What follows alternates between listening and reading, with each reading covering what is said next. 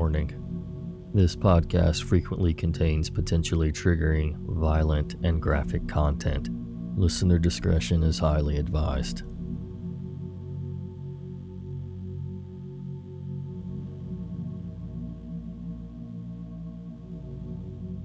Hello again, Nightmare Society. Gather round for another episode of True Horror Stories. A big welcome to our newest official members of the Nightmare Society online campfire, James H., Jason, and Tammy DC, who I have, I think for weeks, forgotten to give a shout out to. My apologies, Tammy. And welcome to all three of you. We really appreciate the support. For those of you who are not aware, we have a Patreon you can join with a bunch of different perks, and all the support over there helps us create more content for you. You can also support the podcast for free by sharing us on your social media and following us on ours at Nightmare Society Radio. And as usual, a huge thanks to our contributors, user Bitch Shortage, user Sapphic, and user Smalltown Throwaway 01. They were all kind enough to share their stories with us tonight. Now, get comfy and prepare yourself for another episode of The Nightmare Society.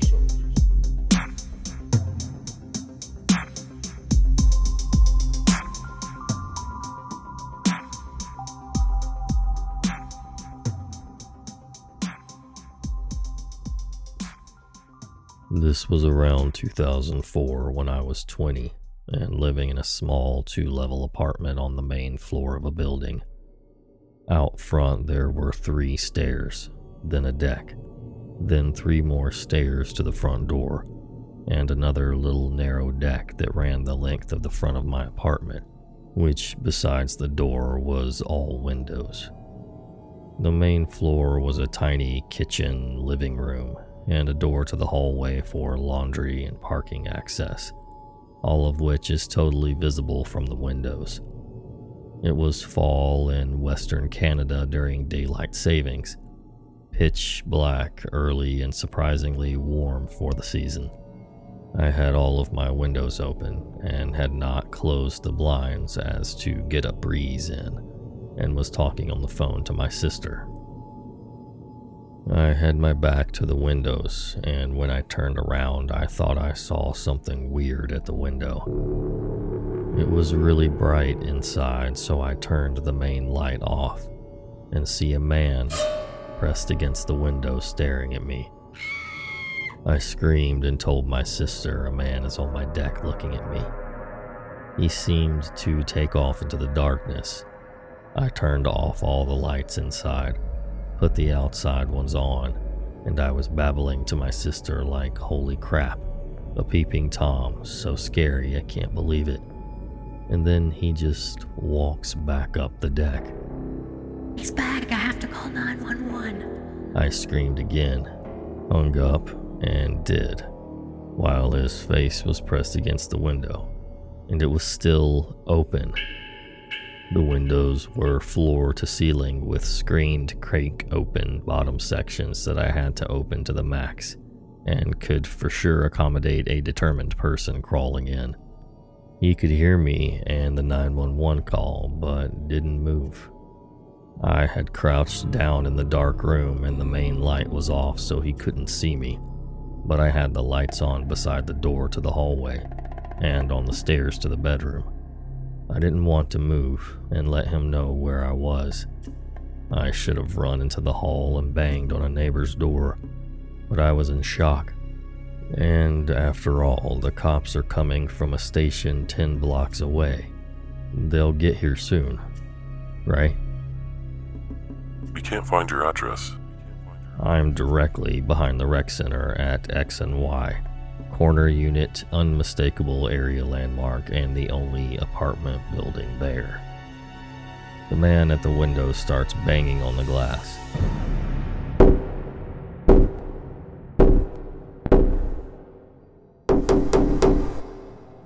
was whispering, but assume he heard me give panicked directions repeatedly, and we both cannot hear sirens. It felt like this would go on forever, when he finally just ran off. I couldn't see far though, and there were plenty of places to crouch and hide, so I was not at all sure. I peek out to see a police car, so I told the operator they're here. And then the car starts to drive away, and the operator told me to go outside and flag them down. I don't know why I actually did, because I was scared out of my mind. But when I did, they rolled down their window. Ma'am, do you need help? Oh, you're looking for me, I think. I called 911. We're just driving by, but what's the problem? They never found the man that terrified me and made me feel so unsafe that I moved. But it was truly the cops not being able to find the only apartments behind a notable building that completely shook me. The frightening end note is when I moved out, they tried to charge me because the, quote, downstairs screens are shredded by your cats. The screens were pristine the day the creeper showed up, and that was the last time I opened the downstairs windows or blinds, or used the front door. The property manager laughed and mocked me and called BS when I said someone cut them until I showed her the police report. She lived there too, so suddenly not so funny, is it?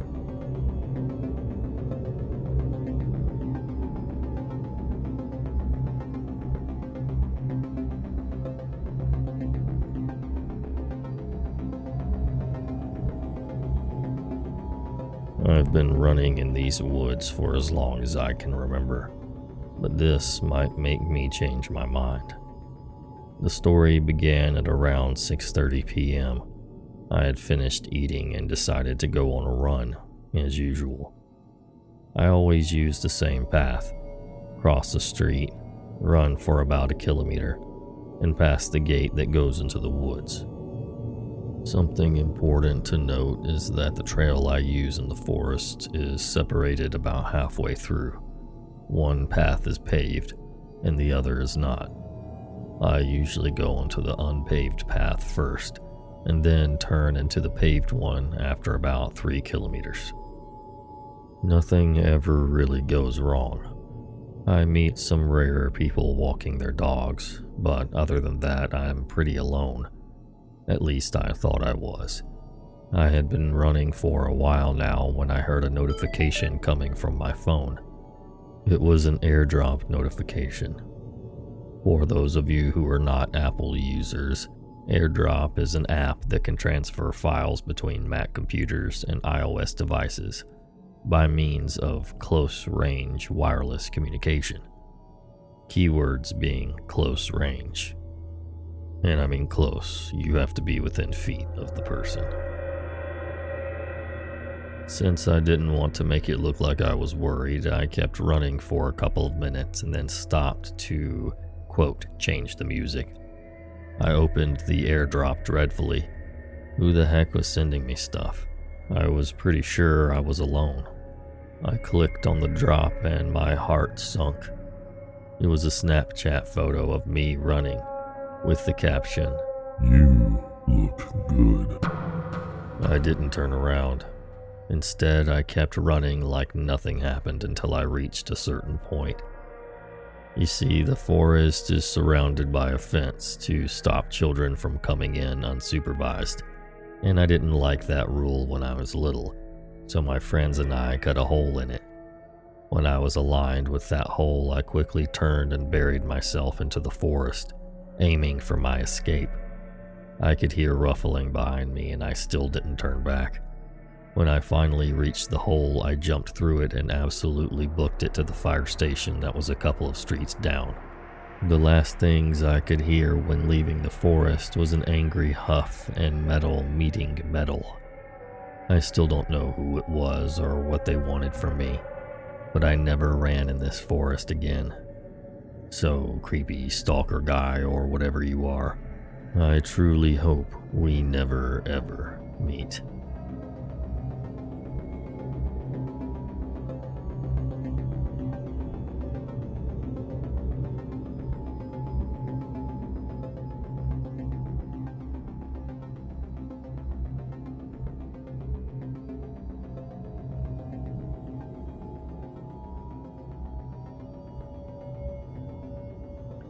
The next story is from a verified post on Reddit, meaning the user provided a news article, police report, photo, or some other form of third-party verification of the story. I live in a small, rural community in the eastern US. It's a nice little town. Because of my work in the medical field, I've met some interesting folks. I'm also familiar with law enforcement and emergency personnel. Small town life is not as dull and uneventful as people think, especially since everybody knows somebody who knows somebody. I have a lot of stories to share, but since this one just happened, I'll start here. Because it's still very recent and the investigation is ongoing, I have to be vague with some details. But I needed to tell someone. I'm single and live alone. Due to a stalker, I've moved twice, but that's another story for another time. However, it is relevant for this story for multiple reasons. The first reason being that I have a dog for the sake of protection, as well as motion sensors and outdoor security cameras. The second reason being the location of my home, which is literally down the street from the fire department. I can see it through my living room window, and a couple of blocks from the police station. However, next to the fire department is the road department, which is basically a parking lot where they park their road equipment and empty garbage trucks at night and on weekends. Oddly, it does not have a security camera. Small town life, I suppose. My house sits on a hill with a good view of that side of the street. Due to the incline, the large trees in the front yard, and the half cornfield on the property next to me, most people on the street wouldn't notice me in the backyard unless they were actively looking. However, I can see the street clearly. This incident happened Saturday evening. The county was holding its annual Independence Day spiel with a community barbecue, music, fireworks, etc. I did not attend because it's just not my thing. Plus, I have a dog and the sound of fireworks could be traumatizing. Before the big show, I took the dog out to relieve herself in the backyard. There was at least an hour of daylight, but the entire neighborhood was pretty quiet because most everyone was at the fairgrounds or various other holiday events. So, when an unfamiliar, large, white pickup drove slowly down the street, I noticed. It must have turned around at the end of the street because I saw it again, moving in the opposite direction, only about 20 seconds later. This time, it turned into the parking lot of the road department. Now, people have been known to toss things into the empty garbage trucks, usually at night to avoid getting caught, because they don't want to or are unable to make the trip to the landfill themselves. Usually it's things like furniture or broken equipment, but I didn't see any of those things in the back of this truck. The driver was a somewhat stocky guy of average height. He took 3 large black trash bags from the bed of his truck and tossed them one by one into the hopper of the garbage truck. Then he left. Now, I swear I'm not one of those meddling rear window types who always think activity is suspicious and that their neighbors are up to no good. But something about this did not sit right with me. Normally, when I see people tossing their garbage into the trucks and leaving, I don't bother reporting it because it's relatively harmless. But this time, I had a gut feeling. So I called the police. If anything, they could get the guy for illegally dumping trash from a barbecue or whatever. While I'm on the phone with dispatch, I put my dog inside to cut down on distractions while the officers investigate. A few minutes later, an officer arrived and I crossed the street to meet him, gave him a description of the events and pointed out which of the trucks the man had tossed the bags. He found the bags, He took photos. He put on gloves and told me to stay back. The bags were tied in a knot at the top, and it took him a minute to untie one because of the gloves and how tight the knot was. But eventually he got it open, looked inside for a few seconds, then twisted it closed and took a few steps back. Shit. He hissed under his breath. What? I asked. It's a body.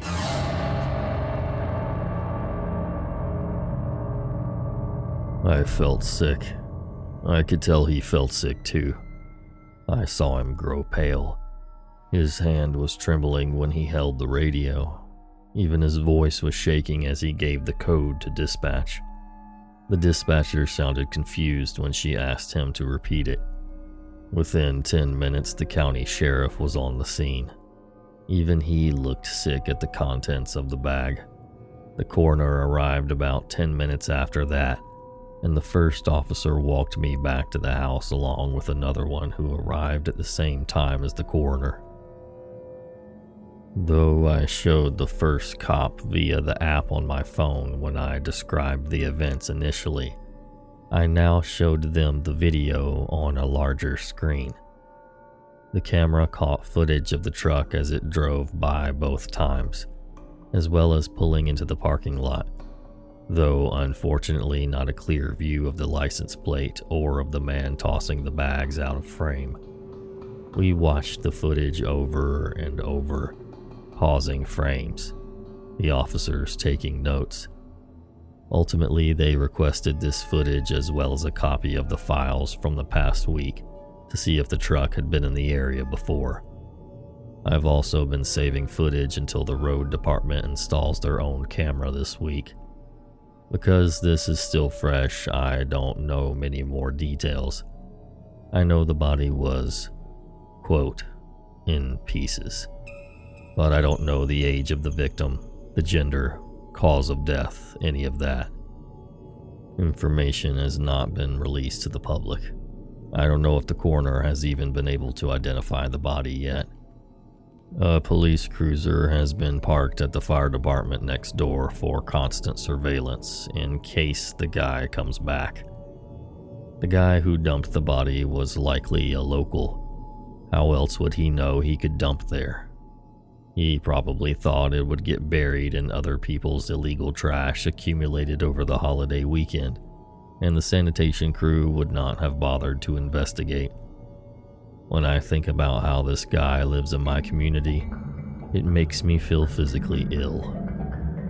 To think that he had clearly scouted the area for a dump site, that it may not have been the first time this had happened, that this could happen again. If I hadn't called in, if I hadn't been there in the backyard at that exact moment, or if I had ignored that gut feeling, the victim would have never been found, may never find potential justice. Their loved ones may never have closure. In fact, there's a possibility that it just might happen again to another poor soul. I hope it's not me. Dear God, please don't let it be me. I think it's time I moved again. Third time's a charm, right?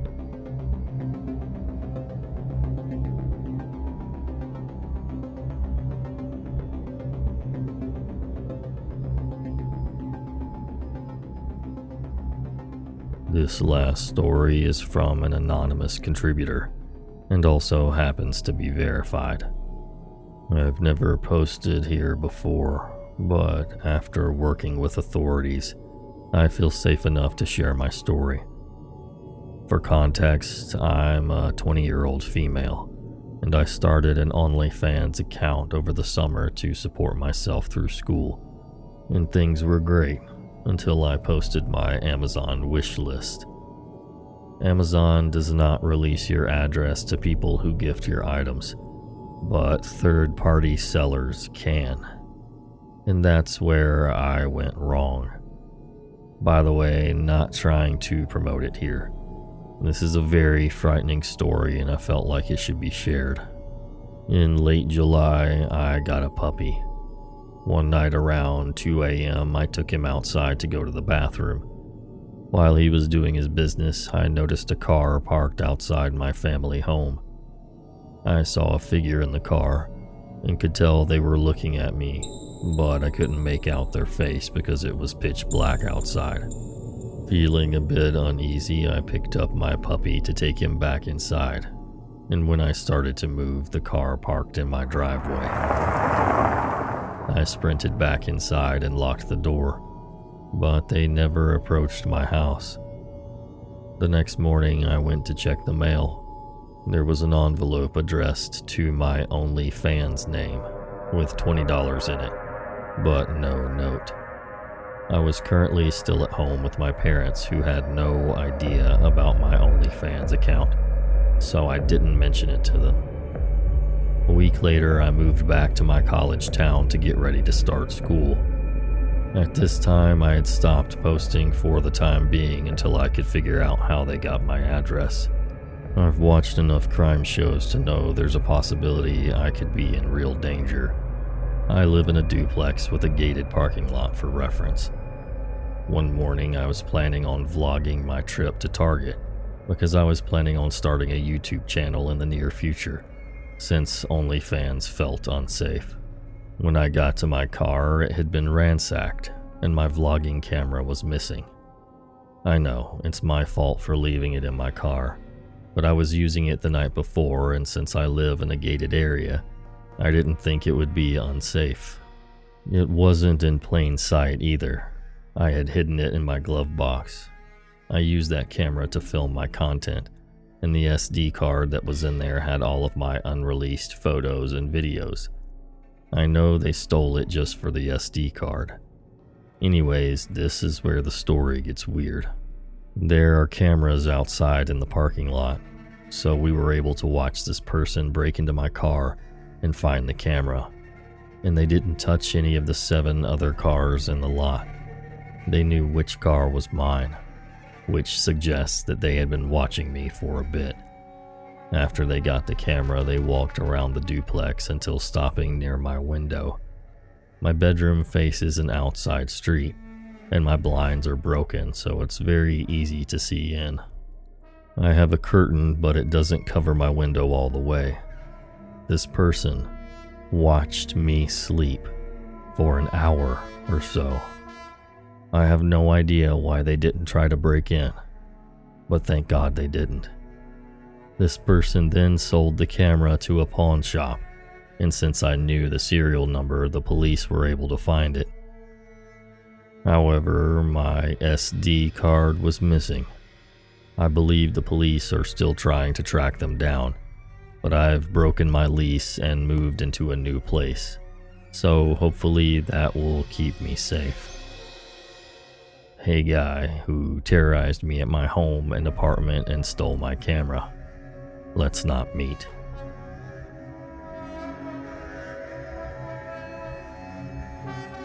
Those were some pretty intense stories, I'll have to say. Thanks so much again to the contributors for sharing them with us. If you have a story you'd like to share, you can send it to nightmaresocietyradio@gmail.com. Don't forget to follow us over on Instagram as well at Nightmare Society Radio. And if you're interested in supporting the podcast, check out the tiers available over on patreon.com/Nightmare Society. Thank you so much for listening, and until next time. Sweet dreams.